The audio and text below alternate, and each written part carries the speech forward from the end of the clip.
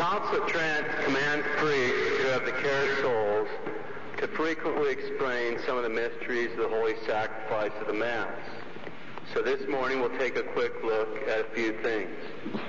First, a fundamental liturgical principle, then a principle that underlies the celebration of Mass, and then finally some aspects of the Solemn High Mass. The most basic liturgical principle that we need to remember is that what we do in here determines what goes on out there in the world. What we do in here determines what goes on out there. The most divine thing we can participate in this side of heaven is the sacred liturgy. During the holy sacrifice of the Mass, the floodgates of heaven open up, and all the graces come pouring down off the altar through the congregation, out across all creation, across all things, visible and invisible. It's something to think about this spring when you hear the Videaquam instead of the Spiritus Me before Mass. This is the most important thing in the universe. When things are properly done, our liturgy raises earth up towards the level of heaven, and it reorders and fixes the damage done by Adam and his descendants. It called graces down on each one of us here, on all the living and the dead throughout the church.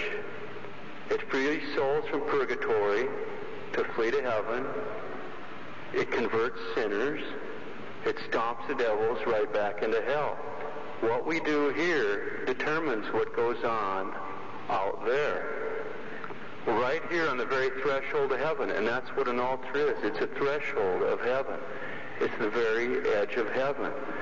And here, at the holy sacrifice of the Mass, it's God's design that this is where we learn who God is, who we really are, what His church is, what the priesthood is, what men really are, what women really are, the principles of how we're actually supposed to behave.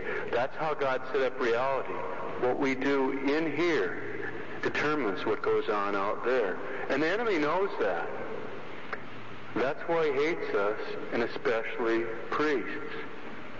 The members of the mystical body of Satan, like the Satanists, do their liturgies, their incantations, their spells and hexes to raise hell, to literally increase the sin, chaos, and disorder in the world, to free the demons to roam about seeking whom they can devour.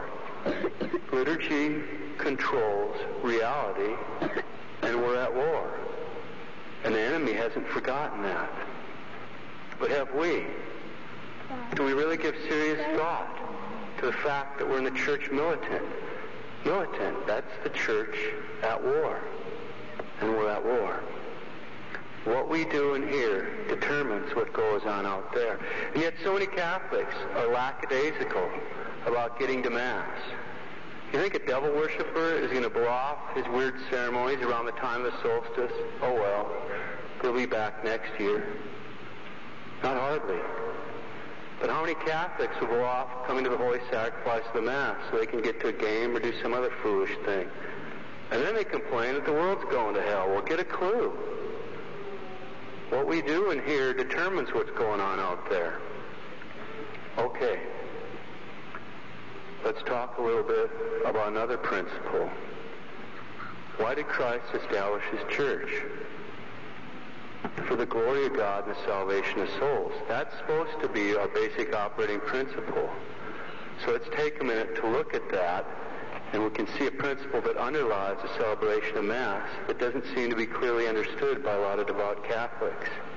As the theologian, Father Nicholas Gier noted over a century ago, quote, "On the part of Church, a high Mass solemnly celebrated has greater value and efficacy than merely a low Mass.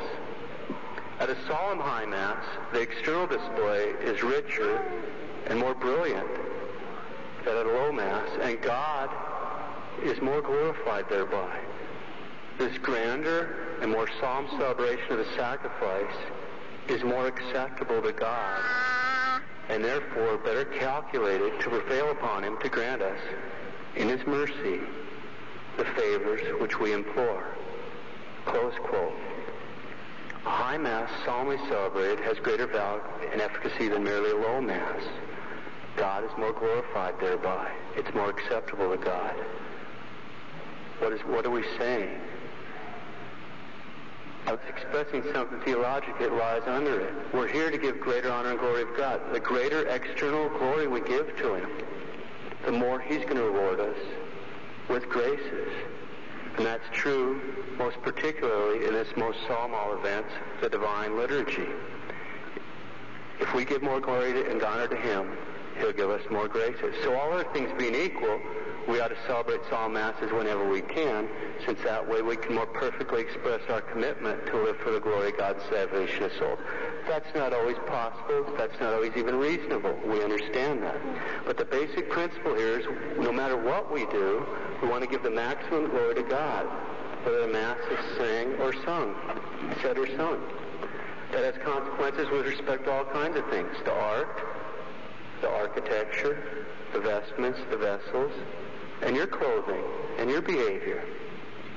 How you come to Mass has consequences on the grace received in the Mass. There's a corollary. What do you suppose if we're sloppy about how we celebrate the Mass as the ministers up at the altar? What if we cut corners? What if instead of following instructions in the Missal, I decide to do my own little workshop up here? We give less glory to God, and so you lose graces.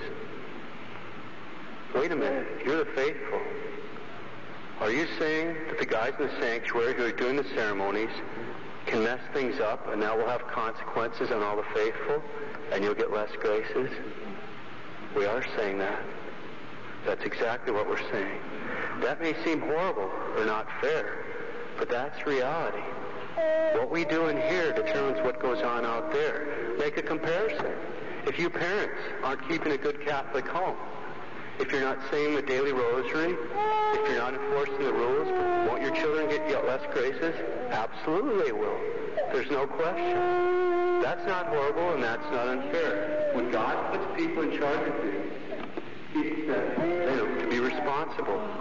If they don't do their duties, everyone below suffers. And this is a reason why we're all seriously obligated before God to pray for our leaders, religious and political, that they do their duty before God. Because we're all weak and we're all sinners, every one of us. We don't have to look any farther than our own hearts to see how bad each one of us are. This situation, of course, is more serious for priests. Why is that? Because priests have been chosen by God to stand in the gap, to be the official mediators or go-betweens between God and man. And since their job is more serious, since they offer the official sacrifice for the living and dead, they have to do their duty as perfectly as is possible. Again, it goes back to that first principle. What we do in here determines what goes on out there in the world. Since we offer the holy sacrifice of the Mass, that means, among other things, we must follow the rubrics as carefully as possible. The rubrics are the name for the rules on how Mass is to be said, where I'm supposed to be looking, how my hands are supposed to be held, how loud or quiet a voice I'm to be using at any particular time, and so forth. This is so serious and solemn a duty for the priest that the Doctor of Moral Theology, St. Alphonsus the Glory, teaches, quote, "The rubrics of the Mass are serious commands, and they oblige so strongly that they oblige the priest under the pain of mortal sin, except for light matters," close quote. The rubrics of the Mass bind me under the pain of mortal sin, except for light matters. So if I'm up there goofing around or changing anything deliberately, I'm in big trouble. Now, that may sound surprising, but it's easy to understand. We don't decide what pleases God. If the little red letters tell me to hold my hands like this or like this, that's what God wants me to do. It's just plain flat, cut and dry. I'm not in charge. I'm not going to have a better idea. God doesn't need my advice. He didn't forget anything. He already knows everything. And He doesn't need me to remind Him of anything. It's cut and dry. I have to do my duty.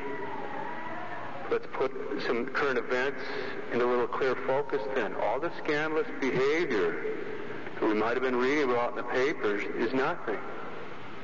compared to deliberate liturgical abuse. Why is that? Because as evil as these offenses are, and we're not saying they're not evil, they're not direct insults offered directly to God in an official sacrifice rendered unto Him.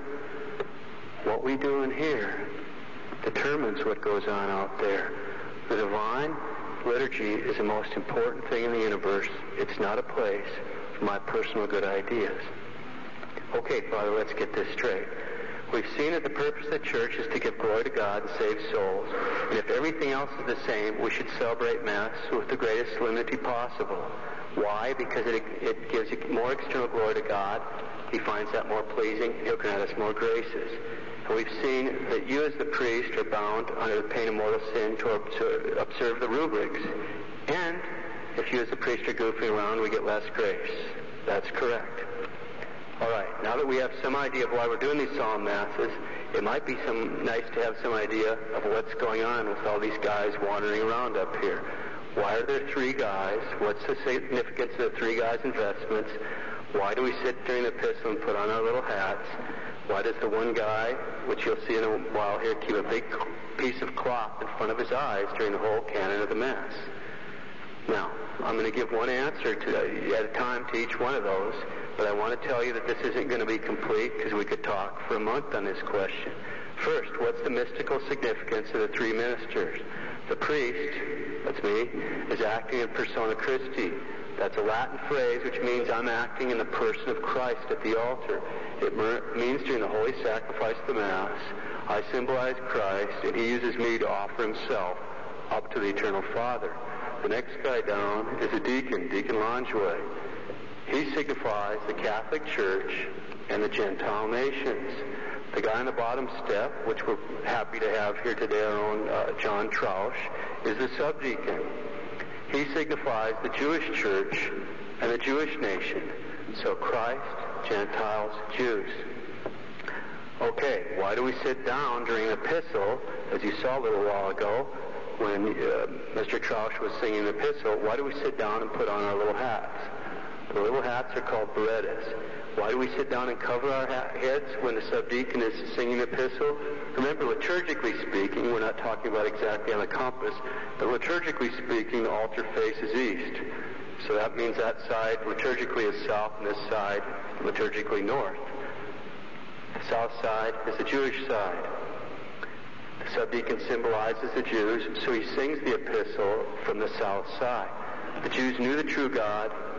He loved them, and out of all the nations in the world, all the nations descended from Noah, He chose them. God considered them to be His eldest son. He sent Moses to tell Pharaoh, Israel is my eldest son, let my people go. So God loved them as an eldest son. He chose them for His own people. He chose to send His son, His only begotten son, to become incarnate as one of them, as a Jew.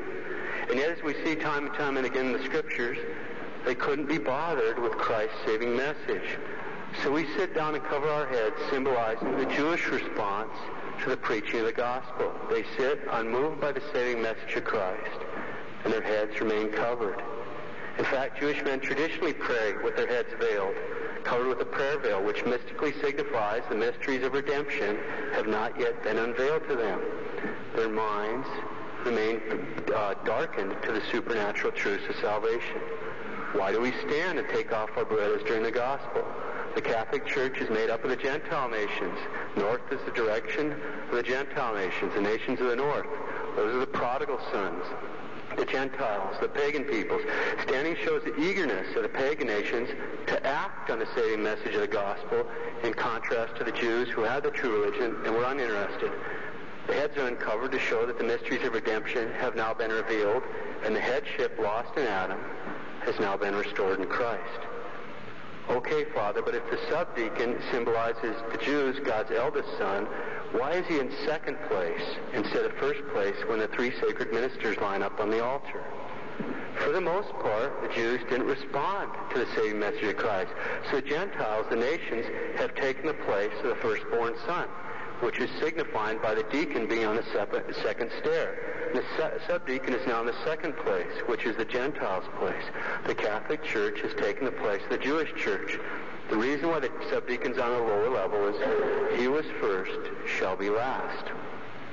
All right, but why will he keep his cloth in front of the face during Mass, which you'll see here shortly after the Creed? We can easily see why the subdeacon keeps the humeral veil in front of his eyes during the whole canon of the Mass. As we've learned recently, until the preaching of Prophet Elias at the end of the world, the Jews will refuse to join their Gentile brothers and will remain outside the Catholic Church.